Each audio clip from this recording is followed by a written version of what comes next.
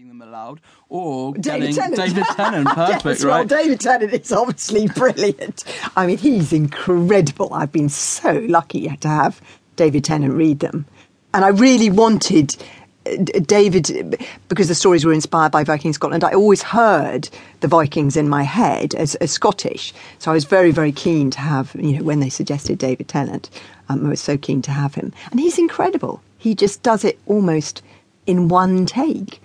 He goes from kind of Scottish to Northern Irish to Italian for the Romans. I mean, he's phenomenal, and brings it alive. He makes it a wonderful performance. I have so many people writing to me saying that they've listened to the audio with their kids, and how much they've loved it.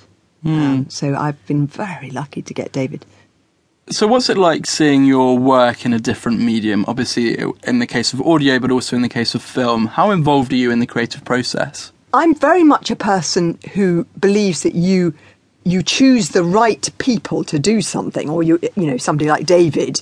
I'm not going to tell David how to do it, because he's a professional. He knows what he's doing. He's going to bring it to life. I didn't necessarily hear Kamikaze is Welsh when I was writing it, but as soon as David does it, it's wonderful. So I think you've got to be open to other people's creativity. That's my feeling about everything, about giving something over to being read on audio, which is just one voice, as it were, or giving something over to be made into a huge film by DreamWorks Animation. I think there's a certain amount of you choose these people who you think are wonderful, and then you let them do their own creativity. So DreamWorks will show me scripts, and they will involve me in that kind of way. They've been very inclusive, but I see it as their film. I see it as the director's film. Somebody's got to be in the charge, and in that case, it's the director.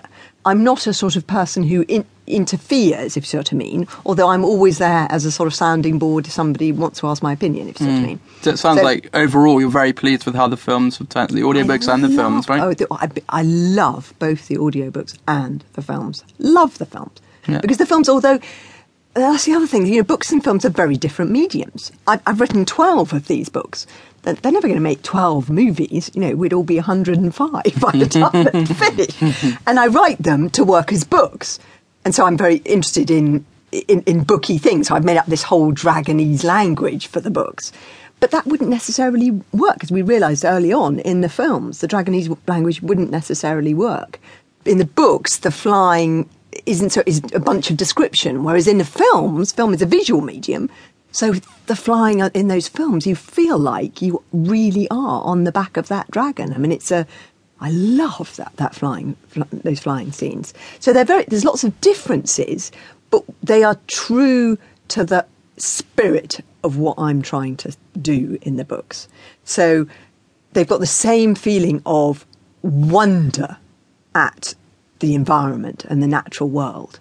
That same feeling of, the themes, the messages, looking after the environment. I said my dad was a mad keen bird watcher. The books are all about humans' relationship with the natural world. And that's what the film's about. The books are about being a hero. What kind of a leader do we deserve? And that's all in there in the film. But they're also funny. So that mixture of funny, it's quite difficult to do funny, adventure, and also make you think. And the films have got that. So I love the films. They're films about something and move you. Yeah. I want my books and the films not to be just sort of, so what? I want them to move you, to make you laugh, to make you cry, to make you think, to make you to say, wow, isn't this an incredible world? And I think that range of emotions means that the books are enjoyable for everyone, right? Not just kids or young adults, but also parents. And do you think that's something you set out to do?